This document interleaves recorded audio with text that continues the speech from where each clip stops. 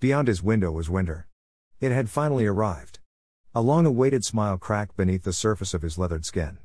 He inhaled the cold air that had perpetrated beyond the pane of glass, at last. "So, you have returned to me." The empty world gave no response. He watched the frozen landscape, and the moon, impaled on the highest peak. This was how it was meant to be. Finally. Then, the noise. He knew that he couldn't be dreaming because he never dreamt. He had never told anyone about this. Well, he had nobody to tell. He was pleased that he did not wander in the nocturnal world of daily flotsam. He never read a newspaper or a book. He found them annoying distractions to the business of life. If he ever allowed the truth to be told, he would have admitted to not being able to read. It was a skill that was beyond him and one that he really didn't need. A book was paper and it could be burnt, but wood was better. The noise was from outside. The one that woke him seemed to be distant, but the one that he now heard was much closer. It was outside of the house. A long time ago, in his father's life, there had been wolves that roamed these mountains. They would pick off lambs in spring, move in groups to worry herdsmen with their goats. And every now and again, at certain junctures of brashness and bravery, they would even attack dairy cows. He had grown up fearing these creatures whilst wishing that he could be given the good fortune to encounter one, face to face, in the open, an even contest of skin and nerve. There was scratching at the door. In the room above the cellar stairs was his gun. It had not been used since the dog. Tonight he reached for it, took a box of cartridges, loaded, and made his way to the door. Whatever had been making the noise was not doing so anymore. It was probably a stray mutt from the village below or a tourist dog that had decided to stay on for the winter.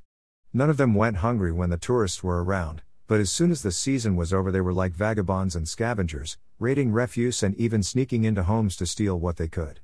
Whatever pedigree they were, to him they were vermin that needed to be dealt with. His hand caressed the gun and his finger stroked the trigger. Alive, he thought, at last. The scratching was getting louder and more frantic.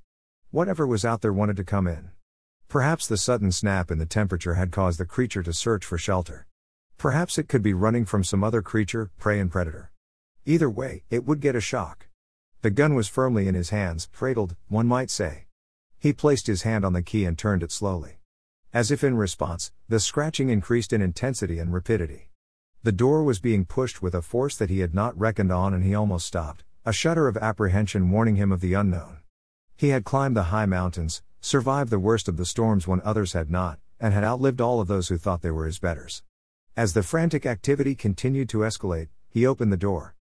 Something pushed hard from without. It was but a momentary force, but he felt it. "I have a gun," he warned whatever was there, regardless of the sense in it. Then he pushed it shut again and turned the key. His old heart beat a manic rhythm and he felt something that he had not encountered for many, many years: fear. He waited and panted away the panic. Minutes moved indifferently by as he leant his shoulder against the wooden divide. The beating of his heart was joined by a throbbing pulse in his temples. An urge to shout, to scream defiance, to offload his firearm into the timber, ran along in his list of possibilities, but he resisted them all. Time passed and his heart slowed. The throb in his temples was now only a dull reminder of itself and the pressure his shoulder was exerting on the door eased. There was no scratching, no sound above a vague wind falling down from the peaks. "Nothing, you stupid old fool. Nothing," he reassured himself. It was only the wind that pushed the door. That in your own imagination. Yet, he had no imagination. What he could do, what he should do, was to open the door once again and shoot whatever had caused him to be so afraid. He remembered someone, some time long ago, saying that there was nothing to fear but fear itself. That was a good thing to say and that was something that he had remembered down the decades. Now the line came back to him and forced him to act. His hand reached out for the key once again. He forced it to be steady. He inhaled deeply and began to turn.